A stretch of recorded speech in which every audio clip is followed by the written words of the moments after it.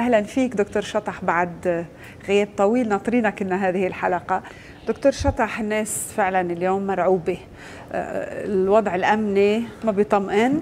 الكلام اللي عم نسمعه عن سيناريوهات يعني تتنقل بين البقاع، الجنوب، صيدا، طرابلس، امبارح بالأمس بيروت، هيدي القنبلة الصوتية اللي رميت بسليم سلام.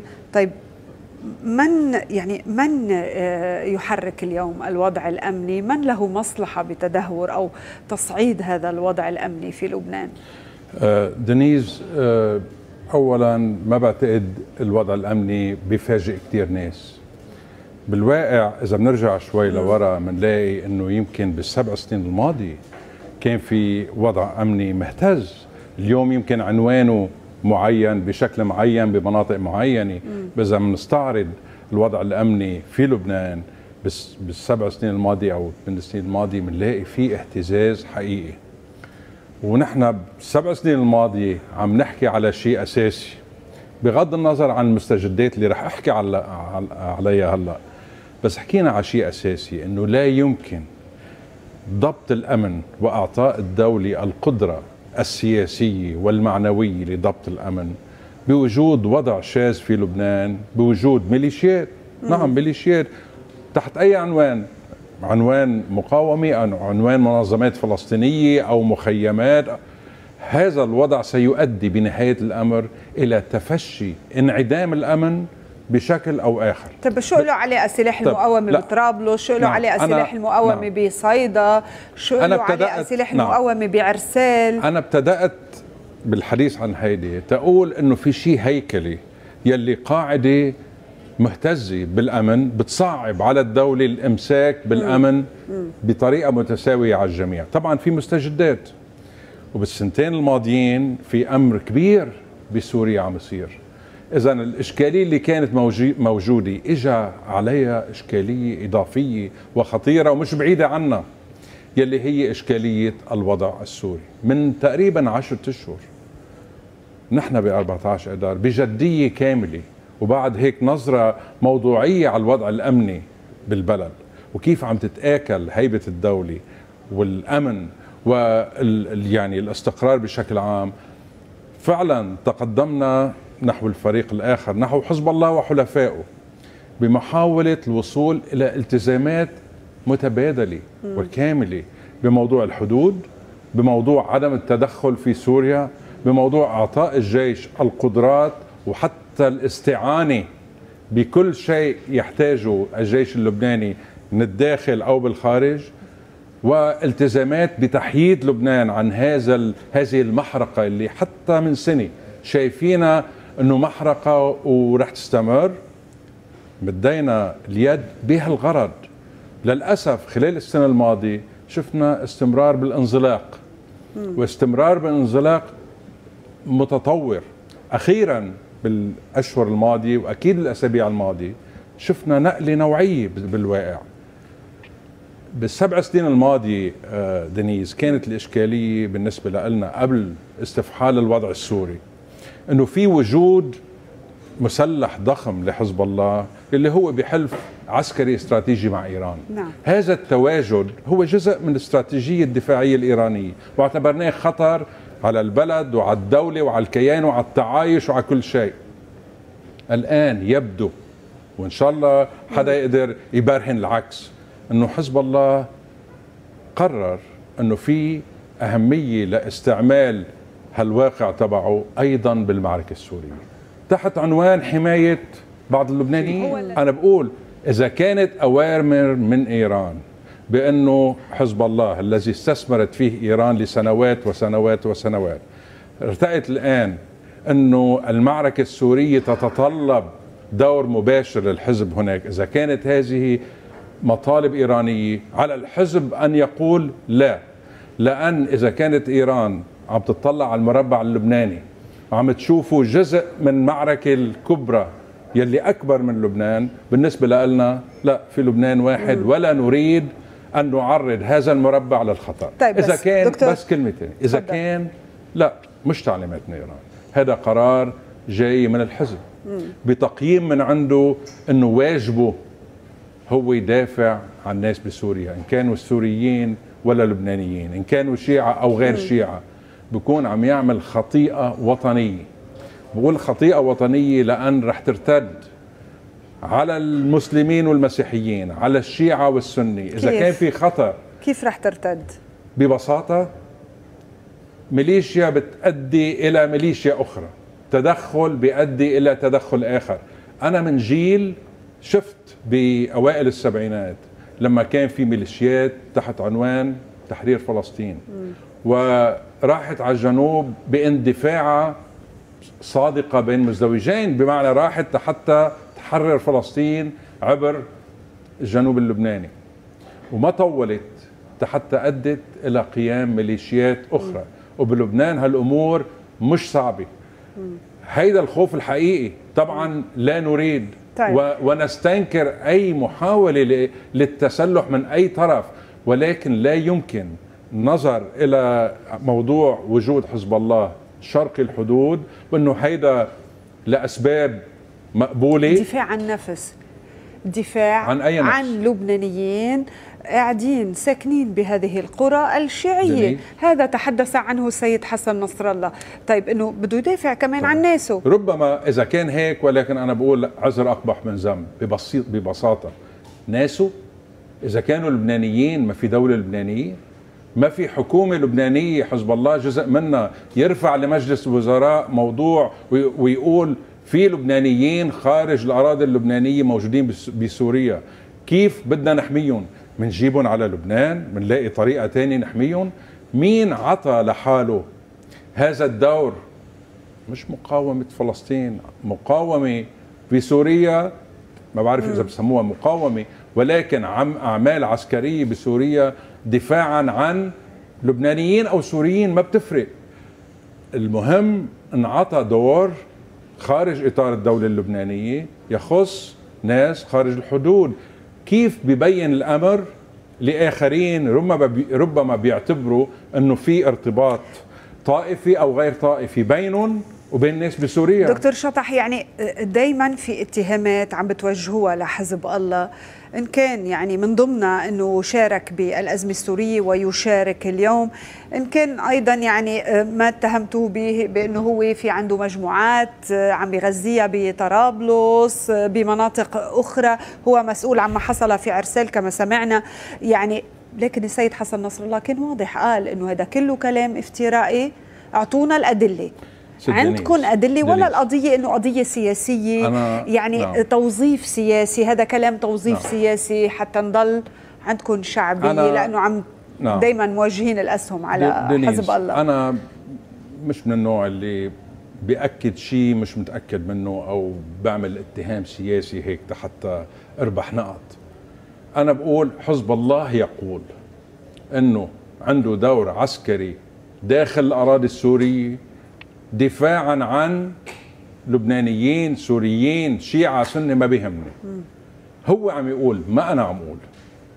هيدا مرفوض. إذا أجا حدا بكرة بعكار بده يبعت شيعة الكلخ دفاعا عن ما بعرف شو، راحت مجموعة مرفوضة ومستنكرة. ما أجا حدا، وإذا أجا حدا دافع عن هذا الأمر، نحن مش بس نستنكره ومش بس نرفضه، نحن مدينا إيدا لحزب الله، قلنا خلينا نعمل التزام متبادل. إعلان بعبدة مش إجا من الهواء، شفنا مخاطر التدخل المباشر، ونحن عارفين إنه عنا رأي واضح بما يتعلق بسوريا، منا محايدين. يعني بين النظام وبين سياسة النائب النفس، يعني مش محايدين. وأكيد حزب الله مش محايد، ولكن سألنا السؤال البديهي، نحن في لبنان الفرقاء اللبنانيين، هل نحن مستعدين نلتزم بقواسم مشتركة تتركز على حماية لبنان وتحييده من هذه المحرقة؟ لبنان احترق بالزمان. سنة 58 ما بدي ارجع، يعني تقريبا نصف قرن. لبنان آنذاك الحكومة اللبنانية قررت فعليا وكأن يعني تريد الدخول بحلف بغداد، أدت إلى حرب أهلية شهرين، راح حوالي 1500 لبناني. بس بسنة 69-70 انزلق لبنان إلى استباحة حدوده، وراح يمكن 100 أو 150 ألف قتيل. ما بنقدر نمتحن هالبلد من جديد. مدينا ايدنا للوصول الى التزامات حقيقيه باعلى سلطه في البلد، رئاسه الجمهوريه، وكان في اعلان مشترك وفي 13 بند يمكن، بس بالاساس تحييد لبنان. الحياد.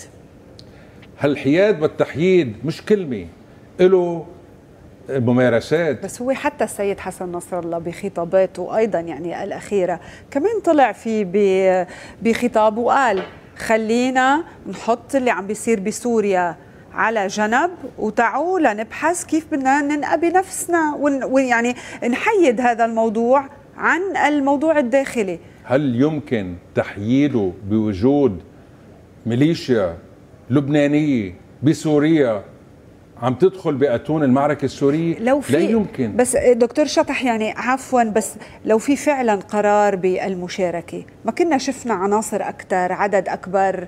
يعني إذا قضية أنه يعني مجموعات قليلة ما بيكون هذا يمكن قرار رسمي بأنه فعلا قرر الحزب يروح يشارك. القليل قد ايه قليل؟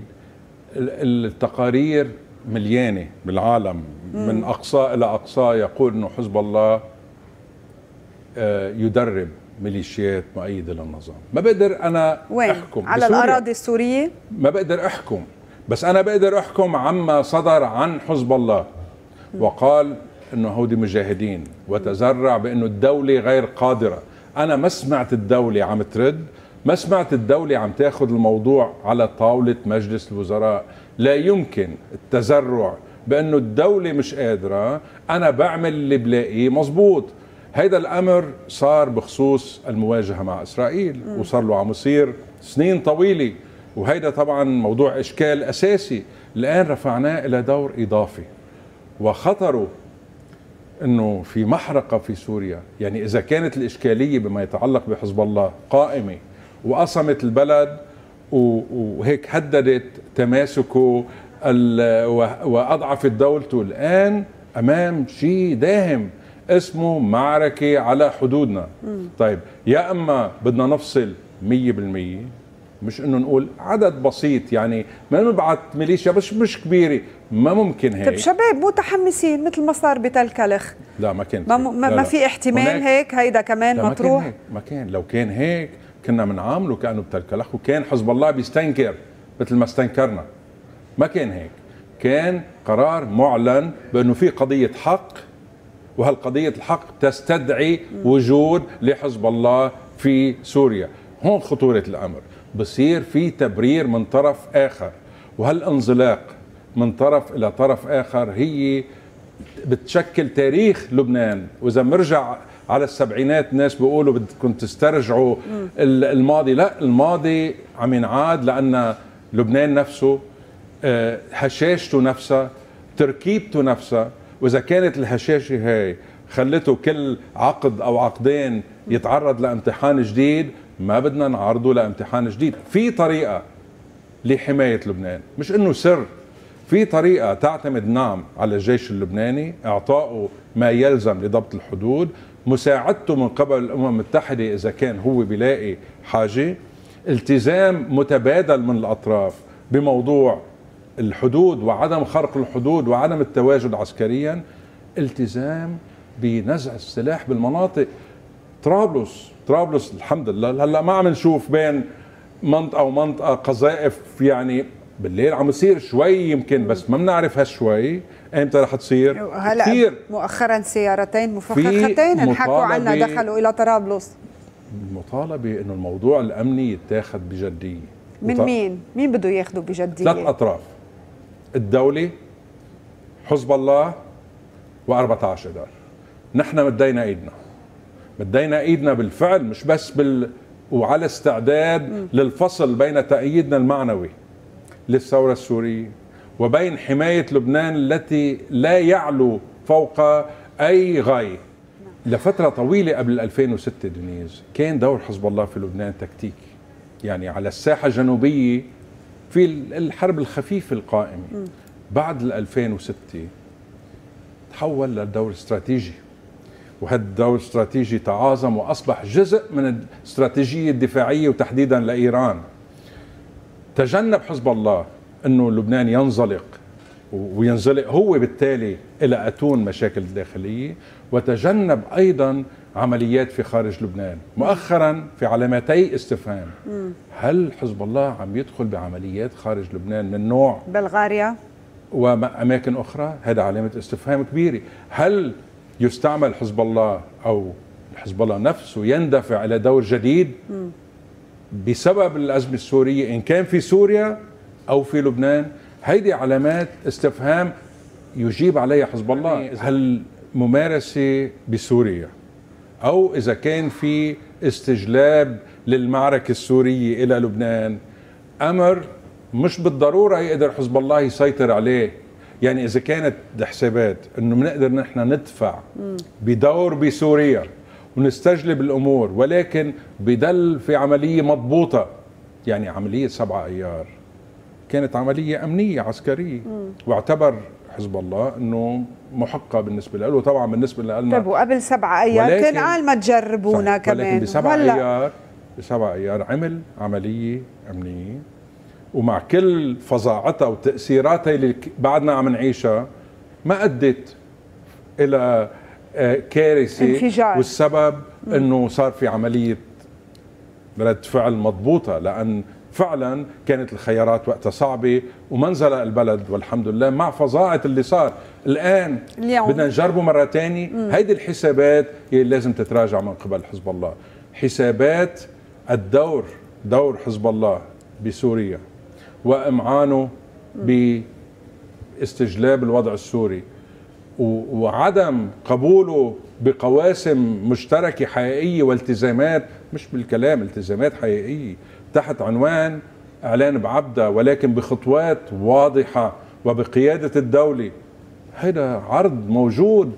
لا يمكن للدولة إنه هيبتها تنحفظ، لا يمكن للكيان اللبناني إنه يذل مع وجود خطوط التماس اللي بنعرفها فيه، لا يمكن للعلاقات الطائفية تبقى مستتبة، وبوجود حزب الله الكائن العسكري الكبير يلي شأنا أم أبينا ينظر إليه أنه أولا مرتبط بحلف استراتيجي خارج البلاد، 2 عنده سلطة أمر واقع عسكرية كبيرة كتير والتفوق على الدولة، و3 بيفرض حاله وقت اللزوم حتى يمسك بالنظام. البلد طبيعته تلك هشة، والسنين الماضية عم تزيد من حساسية الناس الطائفية والمذهبية والشعور انه في استهداف. هيدا عم ينمى، هيدا حقيقي مش كلام عم نحكيه بالهواء. انه بس صار تطبيق القانون، صحيح. يعتبر استهداف. تمام. منشان هيك يجب معالجة الأمر بجدية وعلى أوسع نطاق على الجميع. ما فينا نعطي انطباع وكأنه هون ما بنمشي القانون وهون بنمشي القانون بدون أي اتفاق سياسي. ما فينا هون نعمل سياسي وهون نعمل أمن، هون نعطي انطباع بأنه منا مستهدفين وهون نستهدف. ما فينا. لما بيكون في متهمين من أعلى سلطات قضائية باغتيال رئيس حكومة لبناني سابق وزعيم سياسي ومش حدا يعني، طيب وخلص اسكتوا، هيدا موضوع ما بتقدروا تقربوا عليه. بتقولي لي هيدا الشيء وهيدا الشيء، لا حضرتك معقول تقولي هيدا، عم اقول حضرتك حدا معقول يكون يقول هيدا الشيء وهيدا الشيء، لما بتطلع عليه من الجهة الثانية ما بيشوفوها هيك. بصير في استقواء على الدولة. هيدا مسار يعني بياني برجع اوائل السبعينات لما المنظمات الفلسطينية استقوت على الدولة في مكان، استقوى الآخرين على الدولة.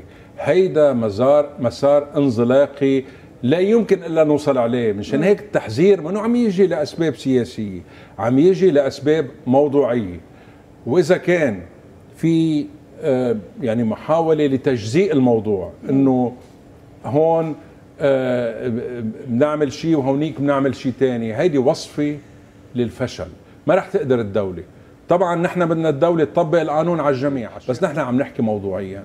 لن نصل إلى نتائج حقيقية إن كان بعكار ولا ببيروت ولا بطرابلس ولا بكسروان ولا وين ما كان، وبكره ما بنعرف وين رح تطلع أشكال جديدة والتاريخ اللبناني يشهد أنه ما بتطول الأمور تطلع أشكال جديدة. هل هناك حالة من الإدراك أنه في عنا أزمة وطنية كبيرة؟ طبعا عنا أزمات، ولكن أزمة وطنية كبيرة بتقول أنه الأمن معرض، والأمن معرض تلقائيا، والامر معرض بزياده لان في البعض يستهدف الامن اللبناني. اجتمع المجلس الدفاع الاعلى، اتخذ قرارات، جدد على ايضا اكد على قرارات كانت سابقه متخذها، يعني في حركه، في خطه، قيل بانه الجيش عم بيعد الى مع القوى الامنيه، في انتشار عم بيكون للقوى الامنيه، منع من انه يصير في اي يعني حالات او تصادم بصيدا حتى بطرابلس، يعني انه الامور بتوصل إلى حد ما. يعني شو مطلوب أكثر من هيك؟ إذا كان في خطة وطنية تشمل هذه الأمور وأمور الحدود والمدن وطرابلس، إذا في شيء أنا ما بعرفها. يعني إذا أنا بقول لك ما بعرفها، أكيد معناتها يعني ما في مجلس الدفاع أو الحكومة فشلت في قول للبنانيين إنه أنا عم أتعاطى مع الأمر بجدية.